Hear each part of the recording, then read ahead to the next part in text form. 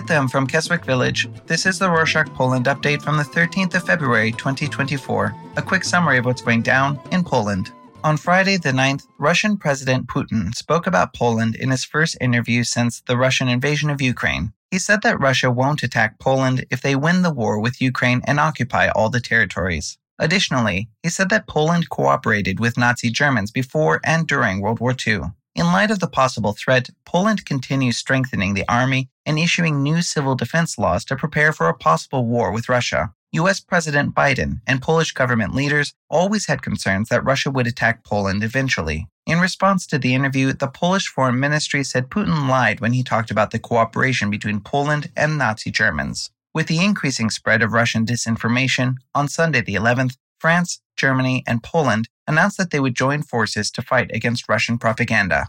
On that note about the military, on Sunday the 11th, the Polish army informed citizens that the country will host the biggest military drill in the history of the North Atlantic Treaty Organization, or NATO, since the Cold War. Starting from February the 12th, 90,000 NATO soldiers will travel to the country for training. The drill, called Steadfast Defender 24, will test NATO's ability to respond to a possible attack on Poland, which is the organization's eastern flank. The army informed that the number of military vehicles in traffic will increase and that the citizens should avoid taking photos of the vehicles, reveal their locations, or drive their cars in between. Speaking of Ukraine, on Thursday the 8th, Prime Minister Tusk criticized U.S. Republicans for opposing a bill of $60 billion in military aid for Ukraine during the U.S. Congress session. Tusk shared a post on X, saying that previous U.S. presidents helped millions win back freedom and independence, unlike the current government. Tusk added that without U.S. military help for Ukraine, Russia would capture all territories and win the war. Speaking about Tusk, on Monday the 12th, the Prime Minister visited France and Germany and met with French President Emmanuel Macron and with German Chancellor Olaf Scholz. The current government is trying to improve the relations with Germany and France that worsened during the rule of law and justice. The three countries renewed the Weimar Triangle Agreement about their cooperation, which they signed in 1991. One of the most important topics during the meetings was the farmers' widespread protests in the EU, since the three countries are among the most affected. Lastly, the leaders said it's important to increase the EU's military capabilities. On the topic of the farmers' protests, last week, Polish farmers joined the European protest that broke out in France, Germany, and other countries after the EU shared its updated climate change regulations. Farmers had their greenhouse emissions limit reduced, as well as the amount of pesticides they could use during the production. As a result, European products will cost more than those from non-European countries. Farmers think it will harm their businesses and decrease their income. On Friday the 9th, Polish farmers blocked roads within the country for the first time, in addition to their blockade at the Ukrainian border. They demand the government to oppose the EU's climate change policies in the European Parliament. Furthermore, the Agricultural Ministry warned that the Polish economy would suffer if the protests continued. On Sunday the 11th, Polish farmers stopped 3 Ukrainian trucks with grain that were heading to Lithuania and scattered half of the Ukrainian grain on the road. The incident happened on the Polish-Ukrainian border, where farmers were protesting the EU's planned climate change and cheap Ukrainian grain that the EU allowed to transport without additional taxes. Polish farmers are dissatisfied that they earn less since their grain is more expensive in the market. The Ukrainian foreign minister responded to the incident saying protesters wasted grain which was difficult to grow during the war, and asked the Polish government to punish those responsible because the incident does not fit the friendly relations between Poland and Ukraine. The Polish authorities started an investigation, but they have detained no one yet. On a sad note, on Monday the 12th, an armed group kidnapped a Polish doctor in Chad, a Central African country. The doctor was a volunteer helping poor citizens who have no access to local medicine. The Polish Foreign Ministry said that the Chadian and French authorities are searching for her.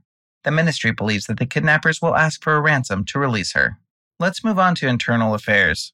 On Wednesday the 7th, Mariusz Kaminski and Maciej Wójcik, 2 former Law and Justice Party MPs, tried to enter the parliament, saying they were legitimate MPs according to the law. However, the parliament had suspended these 2 politicians' MP status at the beginning of the year because a court sentenced them to 2 years in prison for abuse of power during the anti-corruption office work. When Wójcik and Kaminski tried to enter the parliament along with other MPs from the Law and Justice, they were stopped by the guards, creating a scuffle. The group successfully breached the guards. However, the parliamentary door was closed.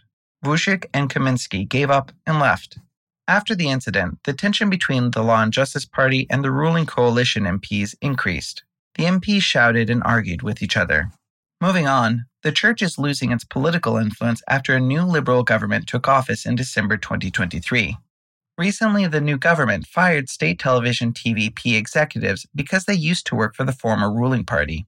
On Monday, the 12th, TVP's new executives canceled a religious broadcast called With the Eye of Faith, which the Law and Justice government previously introduced.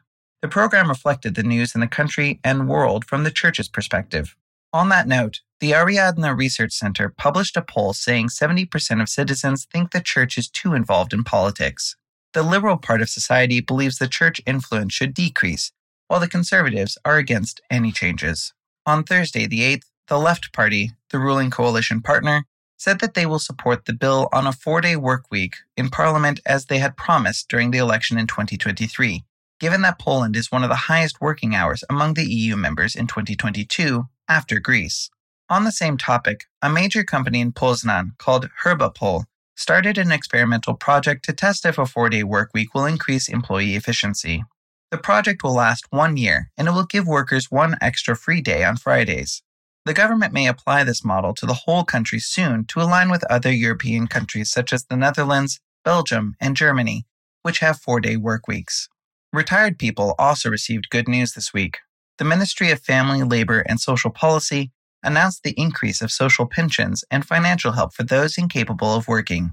The indexation rate will be 112%, meaning the minimum pension will increase from $400 to $500. The $600 pension will become $700, and so on.